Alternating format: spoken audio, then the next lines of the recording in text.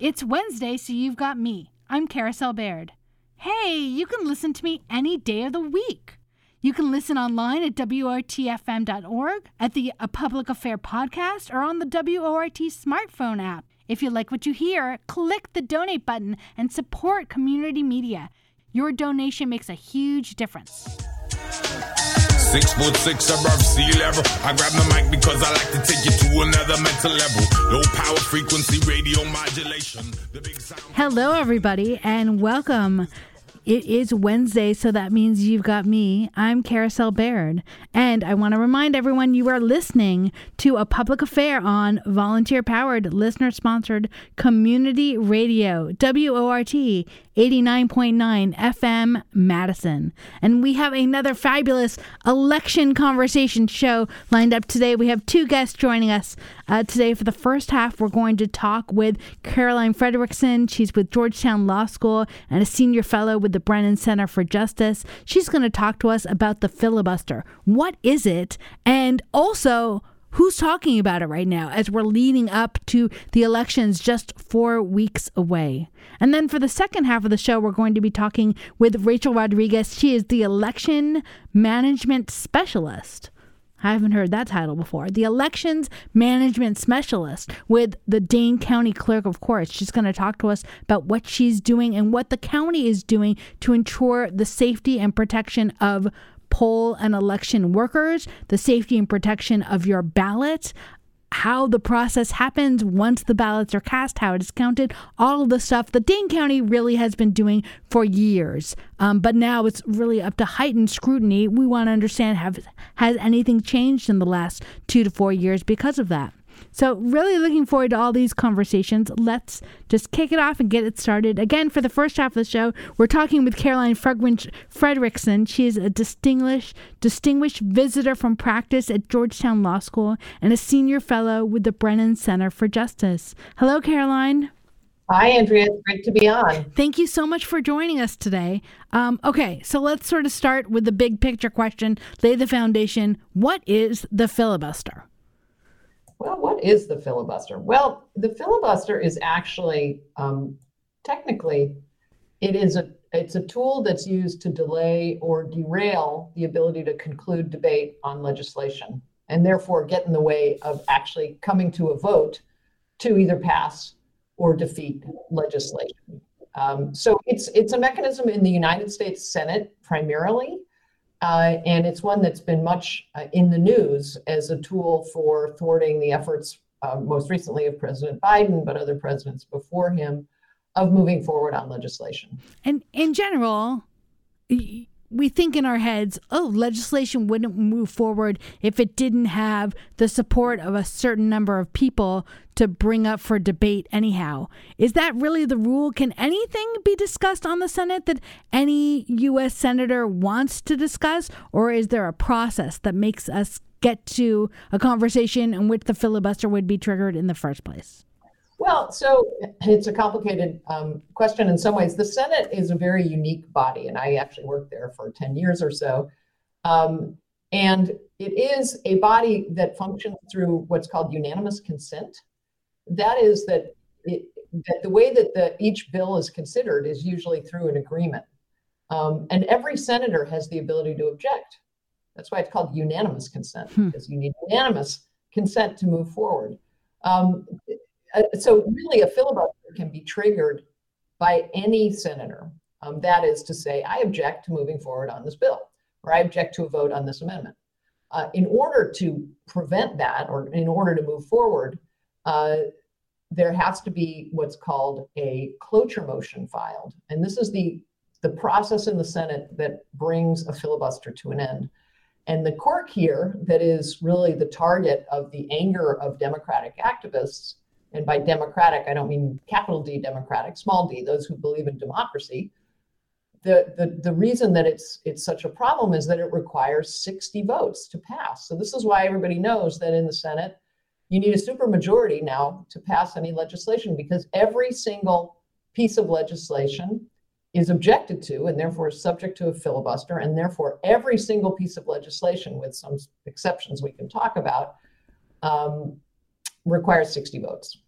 So this cloister motion, really sort of like the filibuster override. You need 60 votes to override that, even though you technically need 50 plus the vice president, or 51 votes for legislation to be passed. Is that accurate? Well, you could say that, I suppose, except that you can't get to the bill and you can't get to a vote without having 60, ever. 60 votes and, to get it. As I said, except for a few exceptions that are based on statutes that override the Senate rules. And that's why budget issues are able to move forward on a majority vote. So this is called the Reconciliation Act. It's why President Biden and the Democrats were able to move some of the big legislation that they got accomplished, because those were subject to budget rules and not under the regular legislative process. They got rid of the filibuster for nominations, including judges. So in those narrow circumstances, when it's budget related or judicial related, and is that for all judges or just U.S. Supreme Court judges? No, all federal judges. It started out with just the lower court judges, that is the courts of appeal and the district courts, as well as presidential nominees out in the cabinet and so forth. And then it was expanded to include the U.S. Supreme Court. So let's take a step back. So in those exceptions, when it deals with judicial nominations and budget issues, the filibuster doesn't apply because the Senate has created exceptions to it. But other than that, the filibuster does apply, which requires you to get 60 votes instead of 50 plus one or 50 plus the vice president. Tell us the history of this. This wasn't really coming. This didn't seem to come up benignly on just some random piece of legislation. It seems to have been intentionally crafted to undermine civil rights legislation. Is that accurate? Well, it's a really good point, Andrea.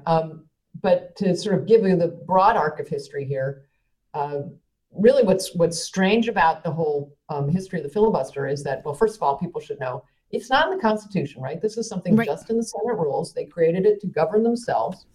And right at the beginning of the new nation, right after the Constitution was adopted, the Senate really didn't do a whole lot, right? There was a lot of legislating going on. So Aaron Burr, the infamous Aaron Burr, who was in the duel with Alexander Hamilton. And now everybody knows that. My children know who Aaron Burr is, thanks to the musical, so right? Everybody knows who. So, but he's also in some ways responsible for the filibuster. And that's because there was a point where they were doing some housekeeping and looking through the Senate rule book and realized that they had a motion to call the question, which is, for anybody who knows, Robert's Rules of Order or traditional parliamentary procedure, right? There's always, in every legislative body, there's a way to call the question, that is to move to a vote.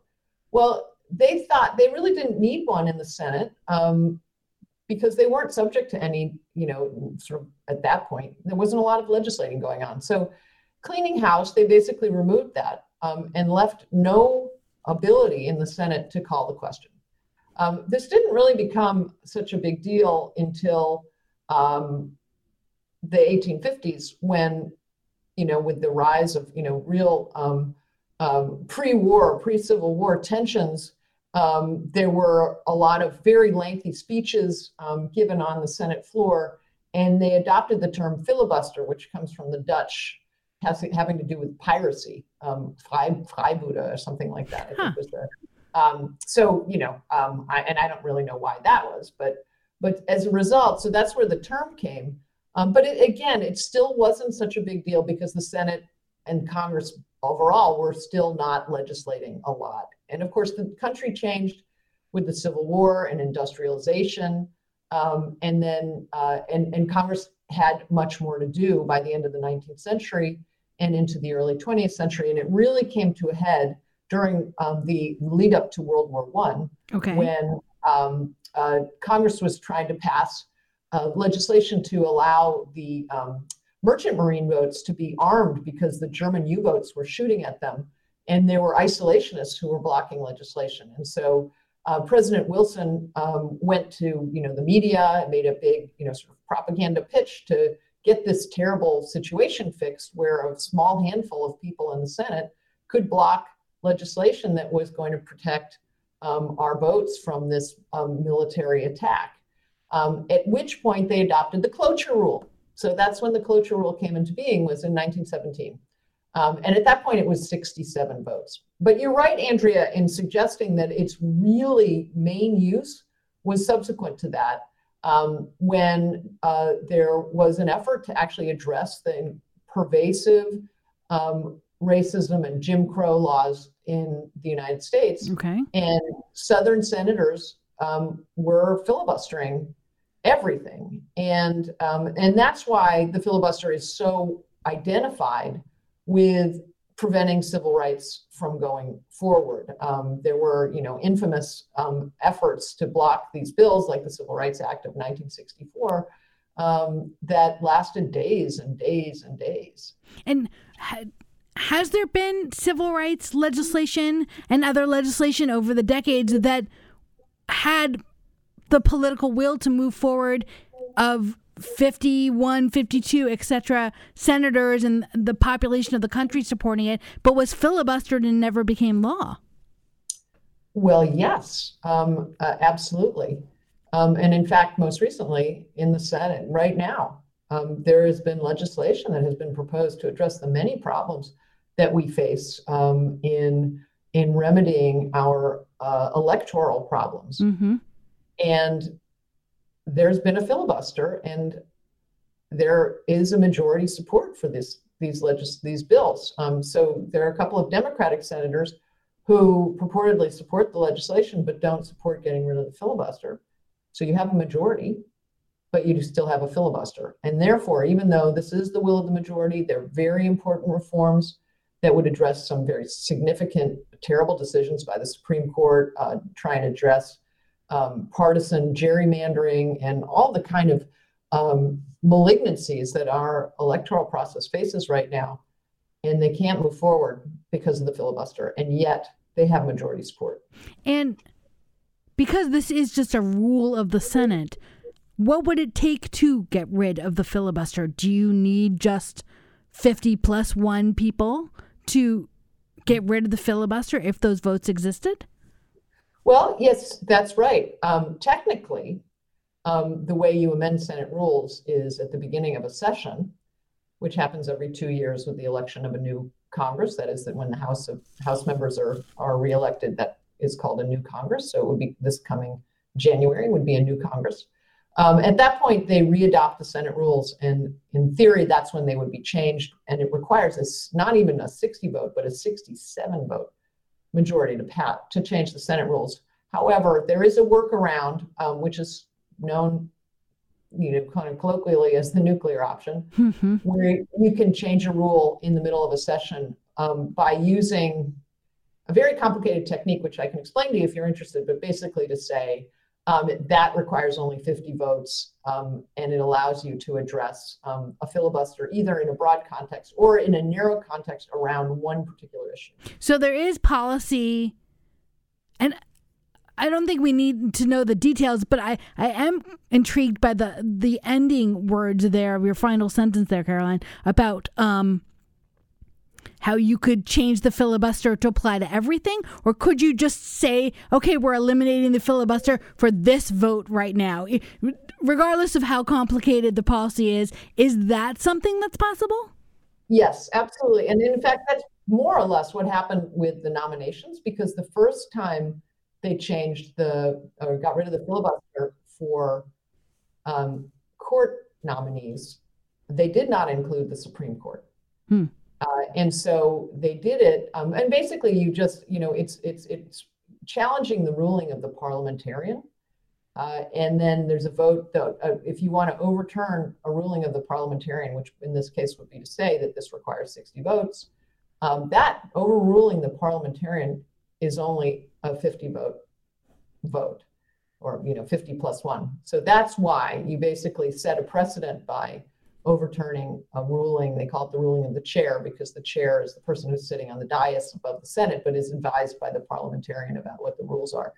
that pertain. And so that's what happened. It's not technically an overall rules change. It's setting a new precedent for the interpretation of the rule in light of the specific issue in front of the Senate. So they could exactly do the same thing. It's been talked about doing it with respect to civil rights issues, voting rights, and so forth, to say, in the case of voting rights legislation. Now, you have to sort of think about, how you craft that challenge, because it could be used by people who also want to restrict voting rights. Right. Correct. We're talking right now with Caroline Frederickson. She is a distinguished visitor from practice with Georgetown Law School and a senior fellow with the Brennan Center for Justice. We're talking about the filibuster. So, Caroline, there are issues that are happening right now in the U.S. Senate that are being stalled because of the filibuster. You talked about gerrymandering, talked about voting rights. There's been conversations about response to the reversal of Roe v. Wade and protecting reproductive rights. And it seems like there's enough votes, 50+1, enough votes, but not to get over the filibuster. Are you seeing now these conversations play out now that there is a national election coming up and very close Senate races here in Wisconsin, in Georgia, in Pennsylvania, in Arizona, on both sides where the Democrat currently holds the seat or where Republicans currently hold the seats? There's a handful of close races. I wonder what the conversations are happening in those races. Well, so Andrea, it's a great question. And I have to say, to my knowledge, I have not heard any candidate talking about the filibuster. And there probably is a major overall reason why, is that in the states you're talking about, the races are really close. Mm-hmm. Wisconsin, obviously, you're also aware of that fact. And as a result, I would imagine the candidates are a little afraid of sounding too partisan or too well, in any case, for one thing, they're still trying to appeal to people who might be undecided. So it might, there are a lot of people who think it's a good thing that not a lot of stuff happens in Congress and that the filibuster might have some benefit. And aren't necessarily that keyed in on how it's been used historically. Right. And the other point, and I think this is probably much more the accurate one, and I worked on campaigns myself, a number of them, is voters don't really they're not motivated by Senate rules changes, even though the filibuster has become more well-known than it has been in the past. Certainly by people who have been working on voting rights and democracy issues, it's become a real anathema to progress. But I think for the broad swath of voters, for a candidate to spend too much time talking about a rule and employing the nuclear option and so forth might sound a little bit off point when they want to hear about the economy and right. And healthcare and education and maybe the war in Ukraine. But it's just sort of interesting. I wonder if someone involved more deeper in all these races, it's sort of like a sleeper conversation, insider politics of maybe all of these candidates are thinking about that and ready to vote a certain way if and when they win their elections, but it's not something that they're openly talking about. Because I know on this show we had a wonderful opportunity to talk with all the candidates that were running for the Senate seat. Now there's one Democrat left, Mandela Barnes, but before it was narrowed down to one Democrat. We talked with all the candidates, and asking them about the filibuster was part of my conversation. And almost all of them, in fact, I think all of them said, oh yes, I would vote to get rid of the filibuster in limited circumstances. And yet you're correct. This was beyond me asking them the direct question. This was not part of their conversation when they were on the campaign trail. Right. Well, let me say there are a couple of things that are embedded in your conversation. One is that you were talking to them in the primary. That's a bit of a different circumstance too. But the other is that, I think anyone who's worked on campaigns and anybody who's been on the receiving ends of the massive numbers of emails and direct mail you get from the U.S. Postal Service knows that there's a lot of segmented targeting. So it may very well be that for, the voters who are known to be extremely progressive, committed voters who really think a lot about voting rights they may be getting a motivating email that says you really have to vote because the only way we're going to get rid of filibuster is that you go vote and elect me. And so it may just be that, candidates aren't making these kinds of messages part of their general election message, but instead are making it a targeted appeal to certain highly committed progressive voters. And I wonder, can you talk with us a little bit about the impact of this? Not just, we can know what the specific issues are today that we're talking about: reproductive rights, abortion rights, gerrymandering, voting rights, but who knows what the issues will come up, in the coming years, environmental issues, perhaps some things we haven't even thought about.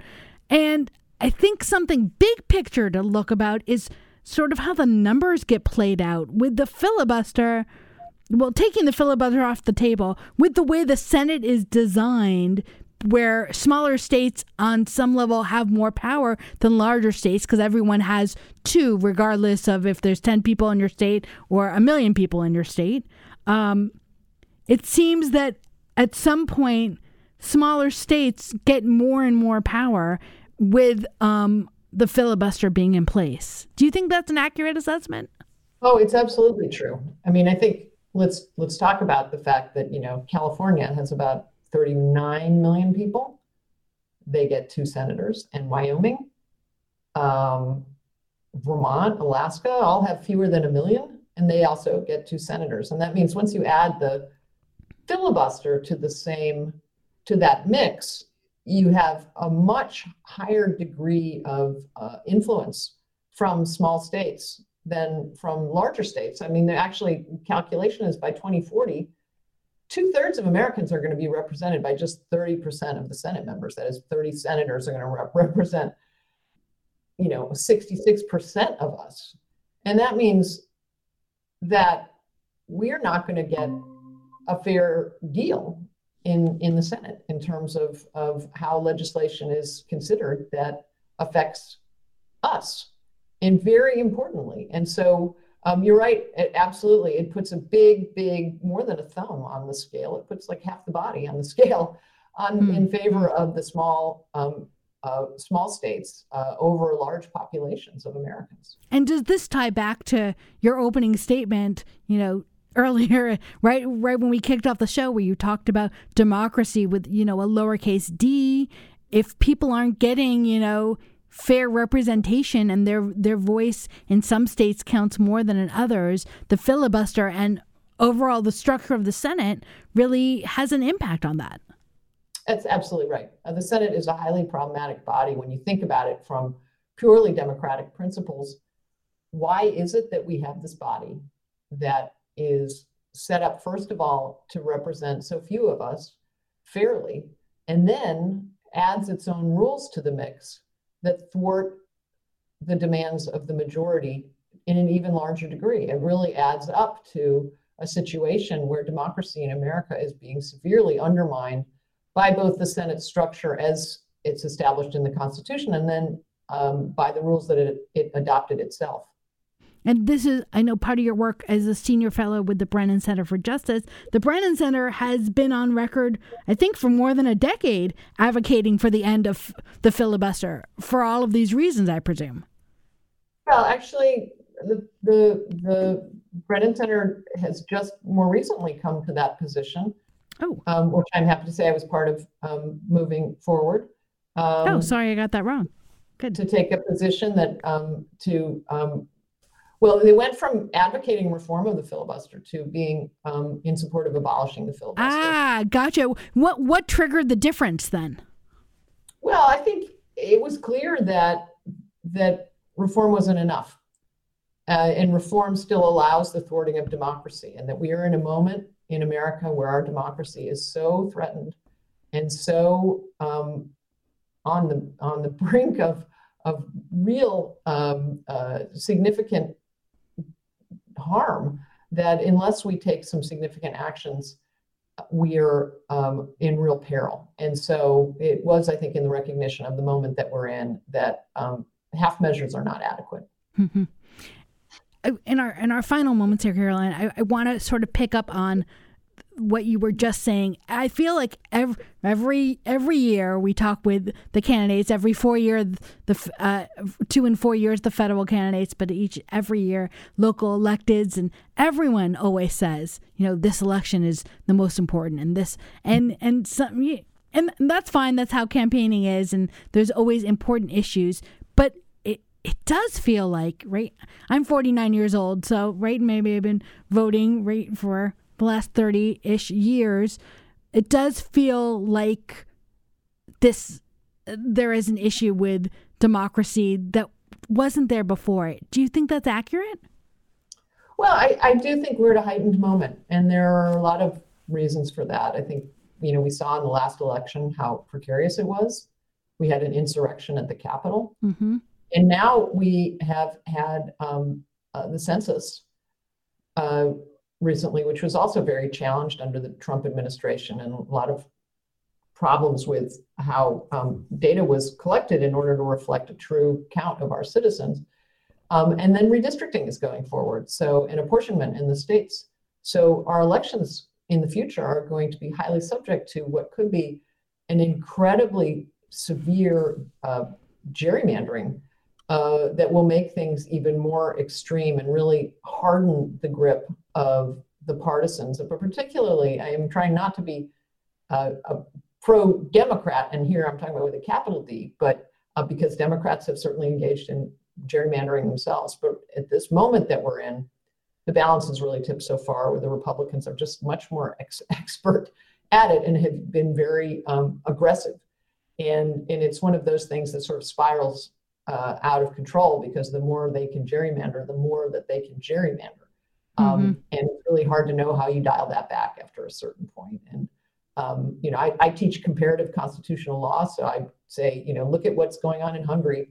There are examples of other countries where they keep ratcheting it up. The more they gerrymander, the more they can gerrymander. And then that means that the opposition, even if it's the majority of the people, has no way to actually break into power. No way to reverse the degradation of democracy.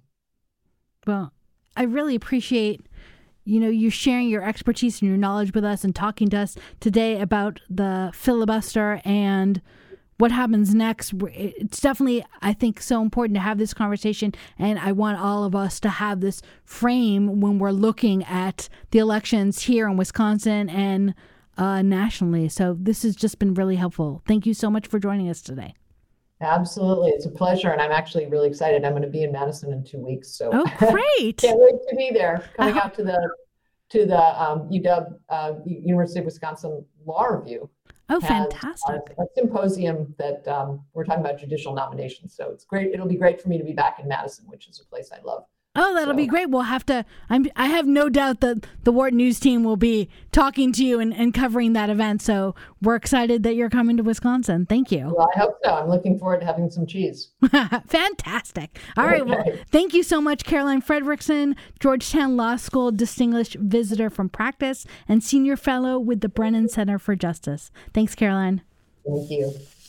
And I want to remind everyone, you are listening to a public affair on WORT 89.9 FM Madison. I am Carousel Andrea Baird. I feel like recollection to my childhood when people called me Andrea. I like it. I'm going with it. But thanks, everyone, for listening, and let's keep the conversation going. By the way, I want to remind everyone, we would love your questions and calls. Give us a call at area code 608-256-2001, extension 9. Jade and Megan are in the studio. They're ready for your calls. Mary Jo is out there volunteering. So please give us a call if you want to join the conversation at area code 608-256-2001, extension 9. And here's what you're going to want to call about is our next conversation coming up right now. We're talking with Rachel Rodriguez. Again, Rachel Rodriguez is the Elections Management Specialist with the Dane County Clerk. Hello, Rachel. Thanks for joining us.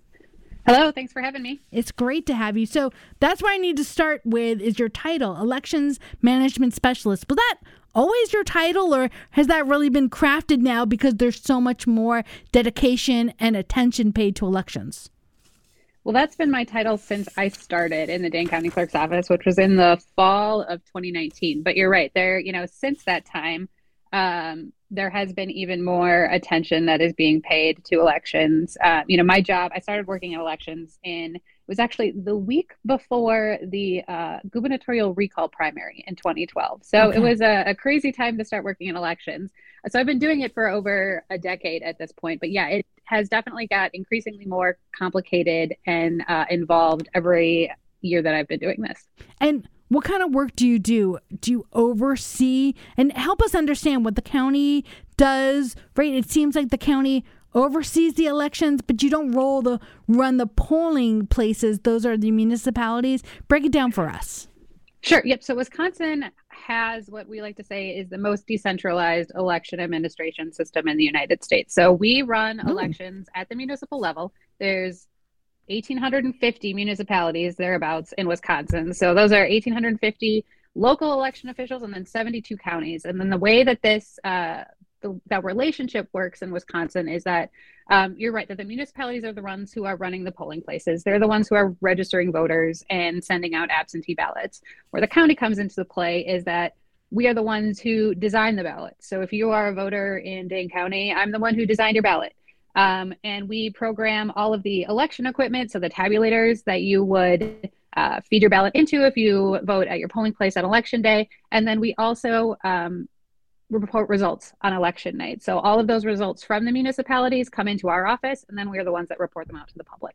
Do you calculate the result? Do the ballots get given to you, or are the ballots counted and counted first in the municipalities and then sent to you for verification?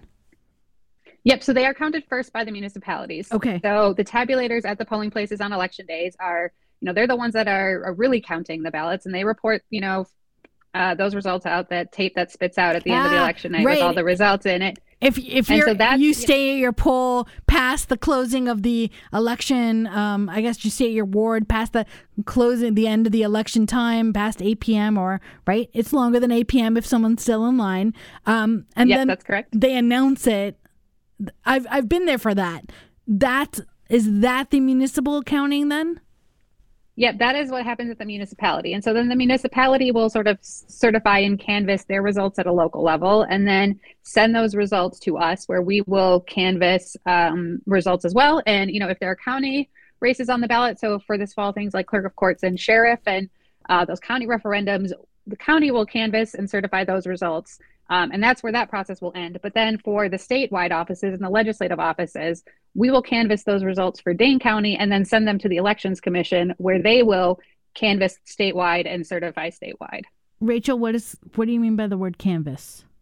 So canvass is where we really make the results official. So you'll see totals on election night, but election officials will always say, those are the unofficial results. Okay. The results don't become official until after we have canvassed them and have certified them. So sometimes there are things that happen during the day at a polling place where maybe, there was an issue where a voter got issued the wrong type of ballot, and so you need to adjust the results a little bit. Or maybe I've had this happen before where municipal clerks discovered that they didn't process all of the absentee ballots. So then they will, at their municipal canvass, they will open those absentee ballots and count the results. Or if there are ever any provisional ballots that need to be counted after election day. So the totals usually get adjusted a little bit, not, significantly in most elections from what you see on election night. You might add one or two votes to one candidate or subtract one or two votes to one candidate because of, because all election officials are human. And so, there are minor errors that sometimes happen on election day where we need to actually make those results reflective of what actually happened. Gotcha. And we're having a little bit of a connection glitch here, Rachel, but hopefully you'll be able to stick with us. Let us know if you need us to call you or connect in a different way. So let's break that down even more. Okay, so elections happen. I go and vote in my ward on election day. I cast my ballot. I put in the machine. The machine counts it. At some point, the ballots literally get delivered to the Dane County clerk for every municipality in Dane County, and you do your canvass. what does that process look like? How long does it take? And I know that there's a whole role where the public can watch or be involved. Talk to us about the nitty-gritty, all the work that you do after the polls close. Right. So hopefully, can you hear me okay? Yes, you sound great right now, Rachel. All right. Perfect. Okay, great. So after the polls close on election day, the municipalities are the ones who will gather all of their results together. So they're going to, take those tapes, and they're going to, take the inspector statements, which is kind of that log of everything that happened at a polling place on election day, and some other documentation, and they're going to deliver that all to our office after the polls close. So that happens on Wednesday after the election day. And then what we will do is we have a board of canvassers that consists of 3 people. So it's the Dane County clerk, and then 2 other people. One person is a member of the same party as the clerk, and then somebody else who's a member of a different party. So in Dane County, how that works is that we have our Dane County clerk is a Democrat. So we have 2 Democrats on our county board, and then somebody who is a Republican on our board of canvass. And so what they do is they review all of those results that happened on election night. So they will go through each polling place individually, and they will look at the inspector statements to make sure, see was there anything weird that happened at the polling place that, might need further investigation. They will make sure that the results that printed out on that tape at the end of the polling place match the results that we have here internally on what we call our election management system, and make sure that everything aligns before they certify all of those results. Those sometimes take a couple of days for you to really thoroughly go through everything. It's not a quick process. And depending on how many races we have to certify, it could take a couple days. Mm-hmm. Sometimes it might happen in a day if it's a small primary, something like that, where there's only one race that we have to certify. But for the November election, we'll have to look at every race that's on the ballot. So, and there's a lot of, it's a higher turnout election. They always are. So it's going to take a little bit longer. It'll probably take 2, maybe even 3 days to do that entire process in Dane County. We're talking right now with Rachel Rodriguez. She is the elections management specialist with the Dane County Clerk's Office. Specialist, if I can get that word out of my mouth. Okay, Rachel, so now let's take a step back. We talked about all the things that happen when the ballots show up at your office. What kind of work are you doing right now? We're 4 weeks out. And how are you working with municipalities to ensure, absentee ballots are in the mail? Some communities have early voting, although I know that hasn't started yet. What role does the Dane County Clerk's Office play and your work as the election specialist?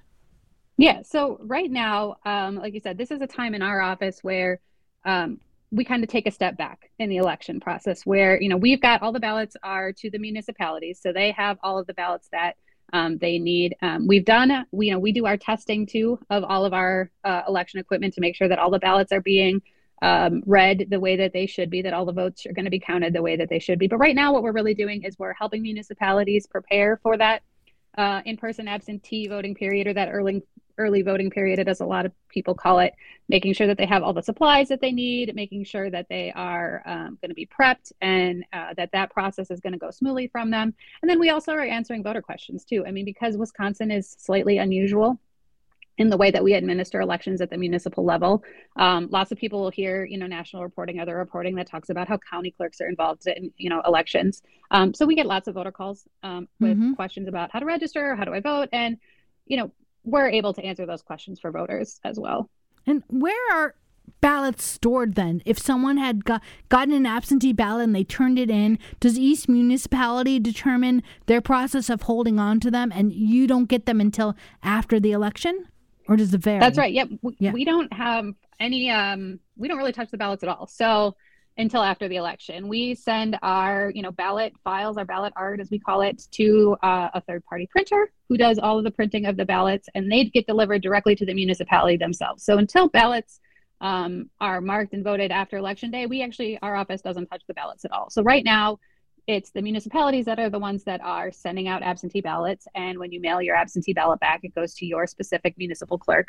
So they're the ones who are storing those ballots in secure locations, wherever that might be in their office. If you're a City of Madison voter, they have a vault actually that they store those ballots in. If you are in, the town of Albion or whatever, it might be, a slightly, maybe it's a locked cabinet that they store ballots in. It really just depends on each municipality, but they are always stored securely between when the municipal office receives them and then when they actually get opened on election day, because in Wisconsin, no absentee ballots can be opened until election day. Gotcha. And then what happens on election day? What kind of work do you do to ensure the safety and success of the voting machines? Right. So the voting machines they are owned by the municipalities. I mean, we program they're really just USB sticks that, has all of the information that those machines will need to run. But the machines are owned by the municipalities. So it's our office that a lot of the municipalities call if they ever have an issue with any of their machines on election day. Things like ballot jams are really common, especially with absentee ballots. Those folds sometimes can, create a ballot jam. Or if there's any issue that, if the machine stops working unexpectedly, we can help those municipal clerks troubleshoot those issues. We also have extra voting machines in our office that we can deliver to a municipality if they need to swap one out during election day. But the security of those machines too, if you ever vote at your polling place on election day, you probably, you may not have noticed, but, next time maybe you look, there's all sorts of seals that are all over those machines that make sure that nobody has tampered with the machines between when they were tested by the municipalities and when they are actually being used on election day. They're always stored in secure locations in municipal offices. So those are really kept secure by the municipalities in between that testing period and then when election day happens. And do all the municipalities in Dane County have the same machines or not necessarily? In Dane County, they do. Okay. Yep, all of the municipalities have the same machines. So everybody in Dane County is voting using the same election equipment. They use the same sort of accessible voting machines too. So those are machines that would be used if you are maybe unable to mark your ballot in a traditional way. You might be blind, or if you have some sort of physical disability that makes it difficult for you to hold a pencil and fill in a bubble. There's accessible voting equipment that you can use that creates a paper ballot the same way that everybody else has a paper ballot, and then is also read by those tabulators. And a lot of the municipalities use those machines during the early voting period as well. So, for example, if you do early voting in the city of Madison, you'll probably vote using one of those accessible voting devices. And is that common in other counties across Wisconsin? If you know, if I was voting in another Polk County, another county in Wisconsin, do all the municipalities within that county have the same level of unanimity, or does it vary? Most counties have uniform voting equipment. Now, that doesn't have to be, though. There could be a municipality, and it really depends on the county. Dane County has said, nope, everybody's using the same equipment because we don't want to have to program, different kinds of equipment. It's so much easier for us to have the unanimity, with the large, we have 60 municipalities, which is way more than just about any other county in Wisconsin. But there are actually still counties in Wisconsin that have municipalities that hand count ballots. It's most of them, I would say, have uniform equipment depending on where you are. But there are a few still out there that'll have a different, maybe it's a different version of a machine from the same kind of vendor as the rest of the county.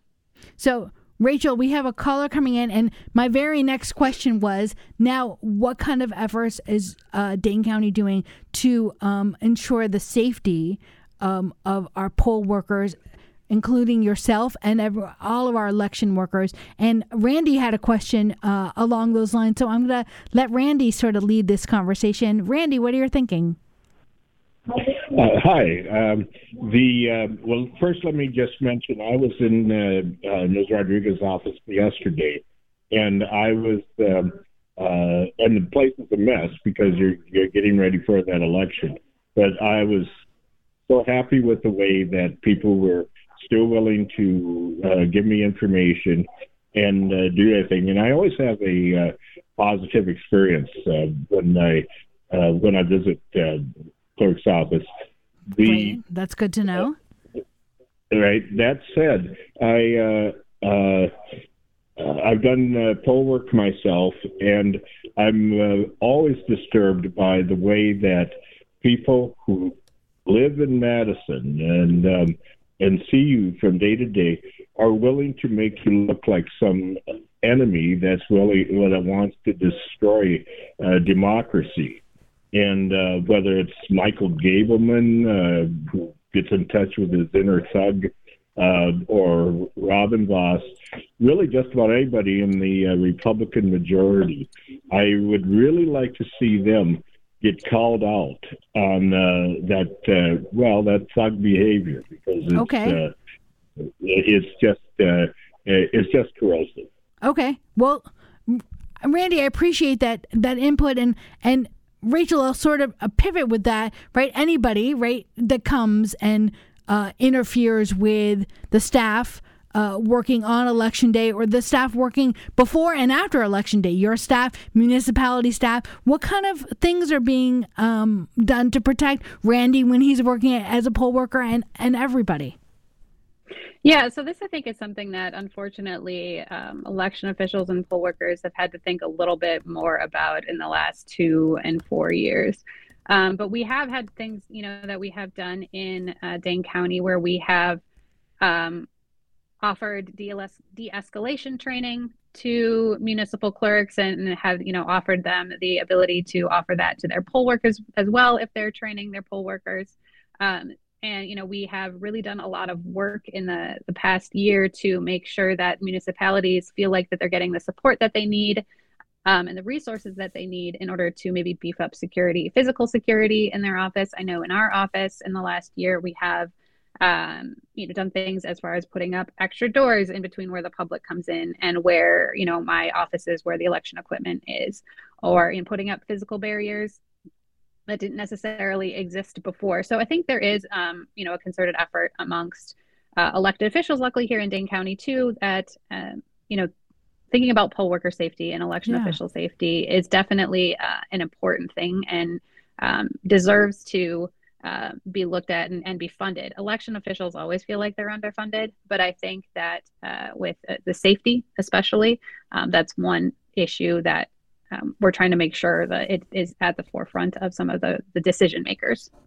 And talk to us, how has this changed, and have you seen any impact on your colleagues, your staff, other individuals working as poll workers? In general, this has, I was on the county board for 16 years. I had the great pleasure of working with you, Rachel, and usually the county clerk's office is neutral, right? You're not political. The political fray was addressed at me as elected official, but not at your office and your colleagues. And how are people responding to the thought that you were doing a civic duty, and it's been politicized quite a bit now? Yeah, it's hard. Because election officials have always, and poll workers have always considered themselves to be, when we're doing our job, we are the, neutral. We are not, we just want to make sure that people's votes are counted the way that they, have cast them. But we are really being pulled into sort of that political fray right now. And it's a hard place for a lot of election officials. You have folks who are retiring early, or, leaving the profession, where they, might not have done it at this time because of those, not even always threats, but just the politics of being pulled into these, conversations around the big lie. And poll workers are feeling it too. They don't want to be on the brunt end of, arguments or divisiveness at the polling place on election day, or when people find out that their poll workers, get involved in conversations out in the community, and be accused of potentially manipulating the election, because we know that that's not what's going on, but it definitely, affects the willingness of, average citizens. And that's who poll workers are. They're, they're the people you see at the grocery store and the people that you go to church with, they're the ones who are running the elections, so in a large part. So, for the people who have problems with how the elections are being run, what they're really saying is they have problems with their neighbors and their friends, because those are the people that do the work of elections. Rachel, in our just a few more minutes here, what can we do to support you, your colleagues, all the poll workers, but also just to support the concept of democracy, lowercase d, democracy works when there are elected officials and people that are political, and when there are people that aren't political at all but are dedicated to preserving the process and ensuring that democracy happens within the system. How can we work and ensure respect for the work that you do? Yeah, so the one thing that I have always encouraged, if people have questions about the elections process, is to get involved and be a poll worker. It's the best way to learn exactly what's happening. So, if you want to be able to answer questions about how, it's running, or if you're just curious yourself, that you want to know a little bit more about the ins and outs of how elections are actually run, sign up to be a poll worker. Municipalities are always looking for poll workers. They always need poll workers. And it's the easiest way to learn about, that kind of information. And when you are a poll worker, then you're able to answer those questions or, have, information that in those conversations that, might happen over Thanksgiving with your family members or after church on Sunday. It really takes people being involved and being knowledgeable about the process in order to, I think, really support those poll workers and make sure that the truth is the information that's getting out there. Well, and it's one of the few worlds of, our municipal and governmental system where anyone can get involved and be a part of it. So all the more reason to take advantage of that. And in our final moment here, Rachel, I did want to ask you, the law keeps changing and the Supreme Court in Wisconsin is still deciding things. And how do you keep on top of everything? And can voters contact the clerk's office to make sure they're aware of the latest iterations of the law? Yeah, absolutely. I think, and you're right, things are always changing. There are court cases that are always working through the Wisconsin judicial system or the federal judicial system. Like I said, I think I've been doing this a decade. And I don't ever remember there a time where there wasn't some court case that was being litigated that had to do with elections. Yeah, it's just always been a thing in Wisconsin elections for at least, the last 10 years. I don't think that that's going to be changing anytime soon. So it is a job if you're an election official to try to keep up on those things. Luckily, we have great people at the Wisconsin Elections Commission who are making sure that all the clerks, all 1,850 municipal clerks and 72 county clerks are aware of what the changing rules are.